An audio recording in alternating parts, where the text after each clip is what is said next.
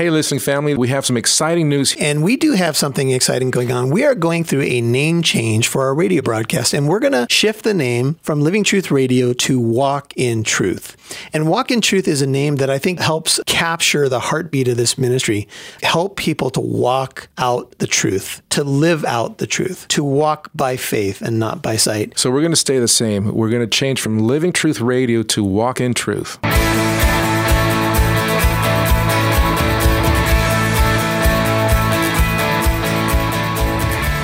Welcome to Living Truth Radio, a ministry of Living Truth Christian Fellowship with Pastor Michael Lands. It's our goal to build up believers and to reach out with God's truth to all people. And now, here's Pastor Michael. Mark chapter 2. We are looking at a story that comes on the heels of the leper that was cleansed by Jesus Christ. And remember, he had a terrible disease that separated him from much of society. He probably just dwelt in a leper colony. He was considered unclean, and he had the courage to come to Jesus and risk everything. And he said, "Lord, if you're willing, you can make me clean." And the Lord said, and I pray that these words kind of rung in your ears and your heart this week. The Lord's reply is, "I am willing." The Lord is willing to touch us no matter what our condition may be. And on the heels of that story, we're going to have the story of the paralytic. But before we go there, I want you to remember something about the miracles of Jesus Christ.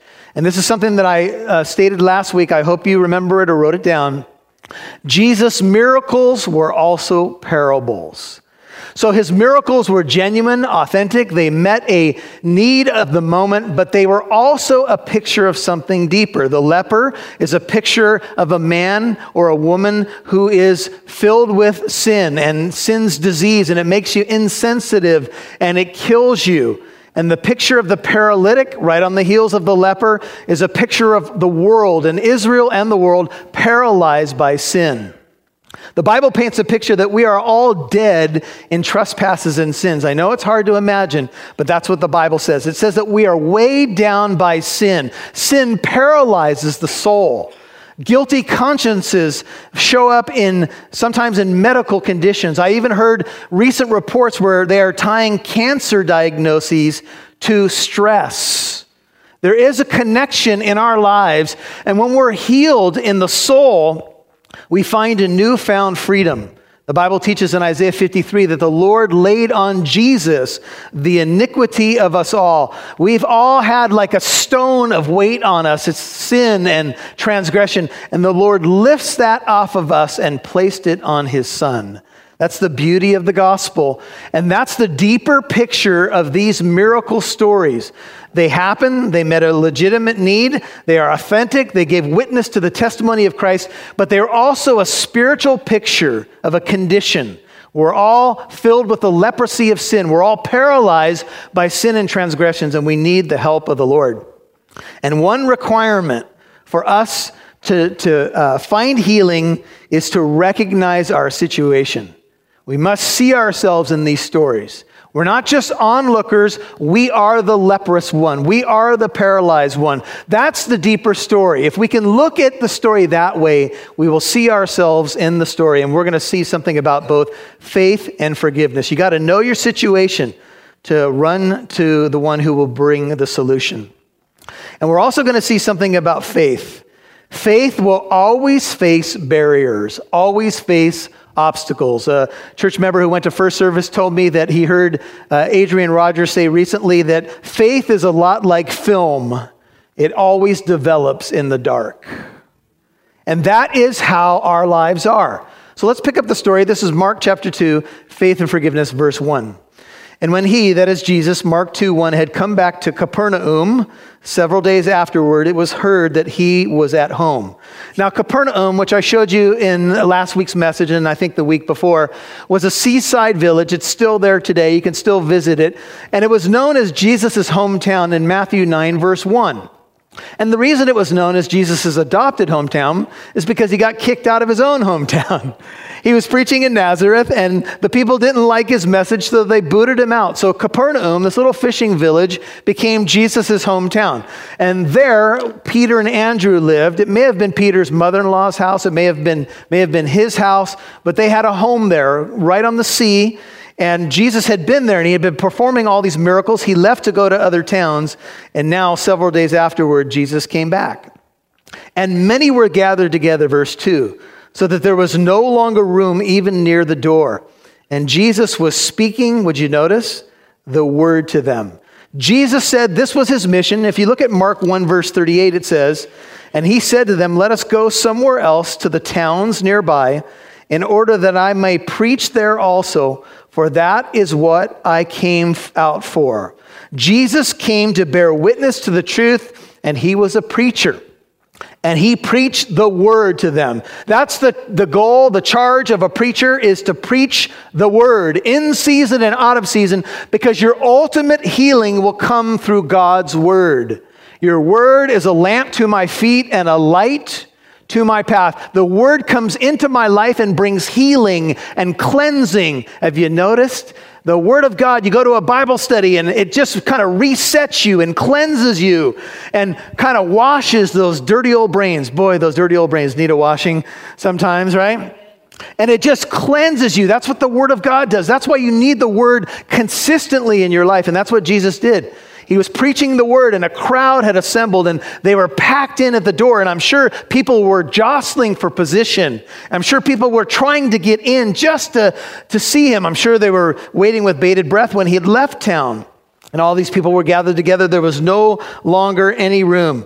I'm sure the crowd was filled with disenfranchised people, desperate people, diseased people, people struggling for space, kind of like when someone sits in your seat at church. Or it gets a little crowded and someone says, can you move over? And you give them one of those look like, don't you know this is my seat?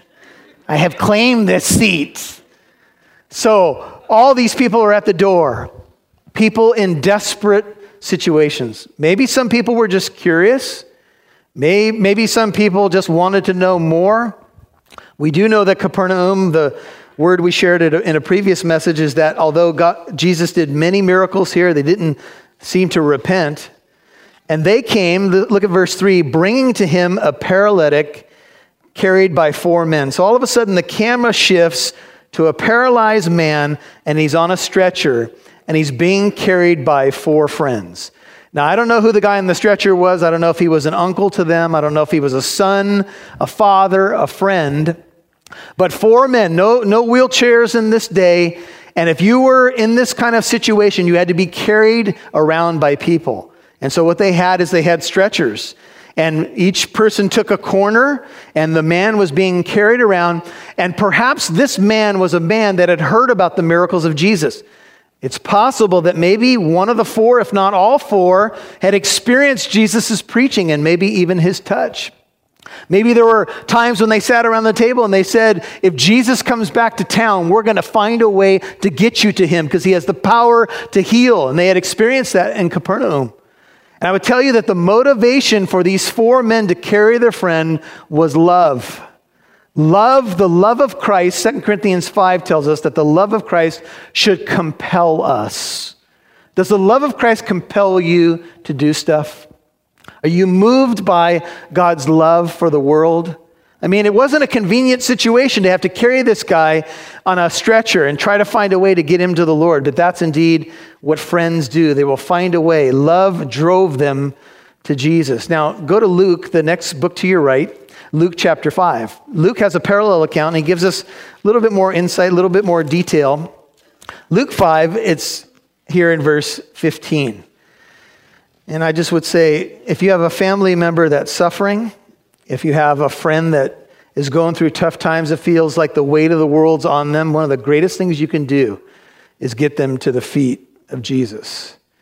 So it says in Luke 5:15, Luke 5:15, but the news about Jesus was spreading even farther, and great multitudes were gathering to hear him and to be healed of their sicknesses. But he himself would often slip away to to the wilderness to pray and pray. In the midst of all the craziness that Jesus faced, all the huge crowds jockeying for position, he would often slip away to pray. May I suggest to you that that's one of the keys for all of our lives, to try to often slip away and pray. It doesn't have to be 2 hours, by the way. You can slip away and pray for 2 minutes. 2 minutes of prayer is better than no minutes of prayer. And have you found that when you tend to slip away and pray before you go into a meeting, before you have that conversation with a family member, it goes a lot better than if you didn't pray? How many of us have not slipped away to pray, and then we faced a situation where we spoke from our flesh instead of from the Spirit? Anybody have regrets when you didn't pray before you had just a few of you? Wow. It's a bunch of spiritual people in the room. Man, how many times I'd like to rewind the clock. I'd like to say, Judge, can you strike those comments from the record? But it's too late. We need to slip away more often to pray. If the Messiah needed to do that, how much more us? Look at verse 17, Luke 5. And it came about one day that he was teaching, and there were some Pharisees and teachers of the law sitting there, and they were sitting there in judgment, who had come from every village of Galilee and Judea and from Jerusalem. So the religious leaders are from all around. And the power of the Lord was present for him to perform healing. And behold, some men were carrying on a bed a man who was paralyzed. Same story. And they were trying to bring him in and set him down in front of him. There's a connection between Luke 5:16 and Luke 5:17. The power of the Lord was present for healing, and you're going to have more power in your life when you pray. When you pray, heaven is enlisted. When you pray, evil is resisted. Mountains are moved. His will is approved when you pray. And Jesus modeled this, and so much so that the disciples finally said, Lord, teach us to pray. And remember, he gave them the famous Lord's Prayer. And prayer and power go together. It's been said, your public life, if you have public power, it will be manifested in private prayer. If you want to have more power in your life, we need to spend more time praying and spending time with Jesus. And the power of the Lord, the power for healing, was available to heal this man. But there were obstacles, back to Mark chapter 2, and the obstacles were a huge crowd. Everybody gathered at the door, and I'm sure that nobody wanted to give any space to 4 men with a stretcher. Can you imagine? Everybody's trying to get in, and these guys show up with the guy on the stretcher, and you're like, you ain't getting my spot. I've been in this line for hours. And I'm sure it had to be a very difficult situation to show up with a friend and hope you can get him to Jesus only to find an obstacle in your way. My friends, my brothers and sisters, faith will always have obstacles. Always. Hey folks, this is Pastor Michael Lance, and this is Living Truth Radio, and we'll be back to the teaching in a moment. I want to tell you about a special offer that we have available at Living Truth Radio. It's a book that I've written called Suit Up, Putting on the Full Armor of God. It's all about spiritual warfare. It's all about how to overcome temptation, the world, the flesh, and the devil. And it's a special offer. Go to our website, livingtruthradio.org. Click on the donate button, and for any donation, we will send you a copy of that book. Just let us know in the contact form that you'd like a copy of that book. And now, back to the teaching. It says in Mark 2, verse 4, and being unable to get to him, to Jesus, because of the crowd, they remove the roof. I like to think of this as they raise the roof for Jesus. Some of you guys are going, Pastor Michael, that's from the 90s. I don't care. They raise the roof for Jesus. Faith found a way. Enough with the nonsense that it's got to be the Lord when it's easy. Well, the Lord closed the door. There's a crowd at the door. I guess it's not the Lord's will that our friend get healed today. Is that the size of our faith?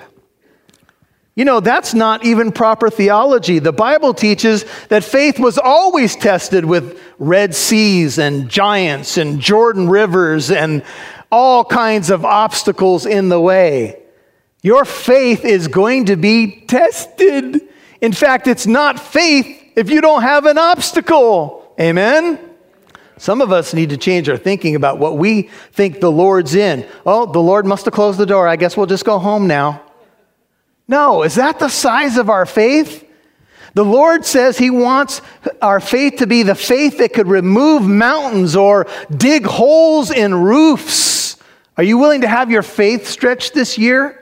Are you willing to say, just because the first door is shut, that doesn't mean that God's not in it? In fact, your faith is going to grow when you step out and face giants and challenges in your life. Are you willing to say, this year, I'm going to face some giants.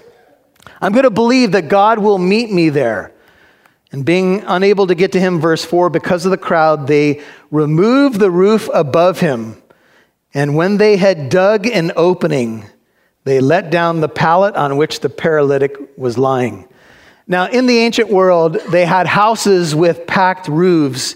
They would run timbers across the roof. In the Middle East, what it would be was timbers, and then they would have sticks going crossways, and then they would pack the roof with earth, dirt, and everything, and they would pack it to 2 feet thick to try to prevent it from leaking. So they would put all the wood and stuff up there, and then they would pack it with earth and more earth and more earth. And these were flat roofs. And so it was so packed that it would rain and the sun would hit it, and even grass and plants would begin to grow on people's roofs. These guys, when they lower the paralytic through the roof, they had to dig a hole. And I don't think they were carrying shovels with them, my friends. I think they had to start digging with their hands. And they had to dig a hole through a couple of feet of a roof, which I'm sure was not a 5-minute project. They had to dig and dig and dig some more. And can you imagine the people down below who were under this part of the roof with dirt clods and stuff on them? Hey! Wouldn't you be a little upset? What are you doing? There's dirt falling on me. Cut it out. Stop it. I mean, faith has to have some persistence.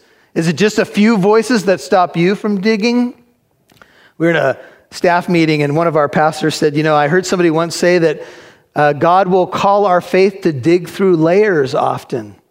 It's not just, that we just do a little something. Sometimes we have to dig. Sometimes we have to get our hands dirty, and we're going to have opposition. And imagine how big that hole had to be. It had to be big enough for a stretcher. Not just a little hole. They had to make a man-sized hole that would allow the stretcher to be lowered through the hole. That's something. That's faith. Can you imagine Peter standing down below, maybe next to the Lord? It's his mother-in-law's house. You're going to fix that, Peter might say. You made the hole. You're fixing it. This is messy stuff. This is not easy. And there were probably other people standing outside who, when they first went up, and they had outside stairwells in these ancient houses, so they could have climbed up an outside stairwell, or maybe found a neighbor's stairwell and then carried the guy, carefully across. And so they went up there and they dug and they lowered him down. And can you imagine some people standing outside and saying, "Hey, what do you?" I wish I would have thought of that. How many people take big steps of faith and they find a way when there doesn't seem to be a way, and then we stand back and say, why didn't you think of that? Why didn't I think of that? See, the Lord honors faith. And these men go up and faith found a way because love drove them. They weren't going to be turned away just by a supposed closed door. How about you? What does it take for you to give up and go home? Well, these guys wouldn't. If you were on the stretcher, would you want your friends to fight for you? Well, that's what they did. And they removed the roof above him when they had dug an opening, and they let down the pallet on which the paralytic was lying. Faith is the assurance of things hoped for, the conviction of things not seen. Hebrews 11:1. Moses left Egypt. He did not fear the wrath of the king, as seeing him who is unseen. We often say as Christians, we want to walk by faith and not by sight. So sometimes when we see a closed door, we need to pray. Lord, give me your eyes. I know you can illuminate a way when there doesn't seem to be a way. In fact, you are the way, the truth, and the life. Yeah, there's a sea here, but there's a God who made the sea. There's an obstacle here, but I believe that, Lord, you can knock down obstacles. That's faith. Faith is kind of like a muscle. Saving faith is a different category. Saving faith, the moment you believe in Jesus, he gives you forgiveness of your sins. But active faith, the Hebrews 11 kind of faith, is a life of faith. It's walking and saying, Lord, I believe that you're going to meet me here as I trust in you. Faith is not always clean, tidy, or cheap. Someone was going to have to patch that hole. Sometimes we don't want to stick around after the hole is dug, right? We don't mind digging the hole, but then we say, hey, do you have anybody around here who can clean it up afterwards? Because the Super Bowl's on this afternoon. And I've got a lineup of food that I have decided to partake of before kickoff. It includes chili dogs, chips, things that will give me a tummy ache. So I don't want to stick around. I don't have to clean up any messes. Is that your faith? You want it always to be clean and easy? You want to be able to show up and go home? That's not what the Lord's calling us to do. And you're going to watch that the Lord honors the faith of these four men who stuck to it. In Isaiah 30, verse 21, it says, in your ears you will hear a word behind you. This is the way. Walk in it. Whenever you turn to the right or to the left, Isaiah 30, verse 21, you will hear a voice say to you, this is the way. Walk in it. And these men knew that Jesus was the way. And Jesus, verse 5, seeing their faith. Whose faith did he see? Somebody came up to me after first service and said, well, he saw the faith of the four men. I believe so. I think they're the focus of the story. Did the paralyzed man have faith as well? I think it took some faith just to go with this plan. Just to lay there. Just to say, please don't drop me. I've got enough problems. I hope the pulley system that you've come up with is going to work. I'm sure it was embarrassing that all of a sudden every eye in that house turned to him. And I'm sure there were a lot of upset people. How dare him dig a hole in the roof? Can you believe it? I'm sure there was a lot of chatter, a lot of disgusted people. How would you feel if you were that man? And Jesus, seeing their faith, said to the paralytic, my son, would you notice in verse 5, this is a shocking statement. Your sins are forgiven. Now, if you're one of the four friends that has gone through all this stuff to get your paralyzed friend to Jesus, wouldn't you say something like this? Lord, I don't know if you've noticed, but he needs physical healing. He's paralyzed. I hope we didn't do all this work for you to make some statement like about his sins. He can't walk. Lord, thanks, Captain Obvious. Appreciate your help on this one. Why would he say your sins are forgiven? You know, in Jewish theology at the time, the rabbis taught that every sickness was tied to a sin that you had committed. So if you were in this kind of situation, they would say maybe your parents sinned, maybe you sinned, maybe you even sinned in the womb, but your paralysis, your leprosy, your problem, whatever it may be, must be because you have sin in your life. And of course, we all know, because I've told you that Jesus' miracles were parables, that the man is a picture of all of us, paralyzed by sin, under the weight of sin. Romans 3:9 says we're all under it. It's like a boulder, and the Lord lifts it, and he laid on him the iniquity of us all. That's the paralyzed man. He's a picture of all of us. Our greatest need is not physical healing. Our greatest need is spiritual healing. Do you believe that? I said in a previous message that everyone that Jesus healed in Capernaum, or for that matter, any other town, that healing, physically speaking, was at best temporary. Those people were all still going to die of their last disease. And in fact, the indictment on Capernaum was this, that Jesus did all these miracles and the bulk of the people did not repent. They did not see the spiritual picture behind the healing. And today we have a lot of talk about healing and stuff. And I know that when we're sick, we desperately desire to be healthy. I don't want to downplay that at all. But the biggest need that people have today is not to have a bill paid, not to have a meal provided. Those are important things. Their biggest need is spiritual healing. In someone's dark hour, our greatest encouragement is run to the greater power source. Run to the King of Light, the kingdom of light, and his name is Jesus. And don't go anywhere else, man. Go to him. And he will bring light into your life. Well, I've tried doing things on my own before I became a Christian, and I just kept digging a deeper hole. And I wasn't doing anything better for myself or for my family. It wasn't until I met Jesus Christ, into which he had changed me. I wanted to be changed. I wanted to be saved. Every time we have had our hard times, we would turn to God. We would turn to Christ. We would lean upon him. We would just be taken care of spiritually, mentally, and even some of the things that we were worrying about were also being taken care of as well. Amen, Oscar. And I would say this additional warning to people who are Christians. It is wrong to have an undue fascination with this part of spiritual life. Let me just say to you, I would not go looking for this kind of stuff. I would be extremely careful and not have an undue fascination with that which is evil. You know, the apostles came back to Jesus after they were able to cast out spirits in his name. And Jesus said to them, don't rejoice that the spirits are subject to you in my name. Rejoice that your names are written in heaven.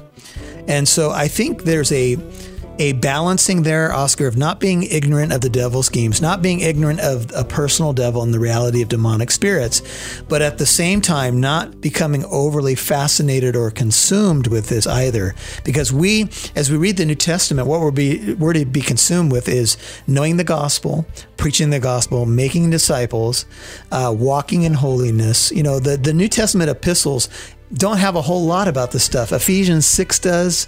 But outside of that, not a whole lot. But the real passion of the epistles, the teaching is know what the gospel is, know what false teaching is, preach the gospel, and live a holy life. You know, live out the good works. Thank you for listening to today's program. If you'd like to listen to this message again, learn more about our church in Corona, or to access archived messages, go to livingtruthradio.org and click on the Church tab. You can follow us on Instagram @LivingTruthCorona, or download the Living Truth Christian Fellowship app on Apple and Android devices. Living Truth Radio is a listener-supported ministry. You can partner with us by donating at livingtruthradio.org.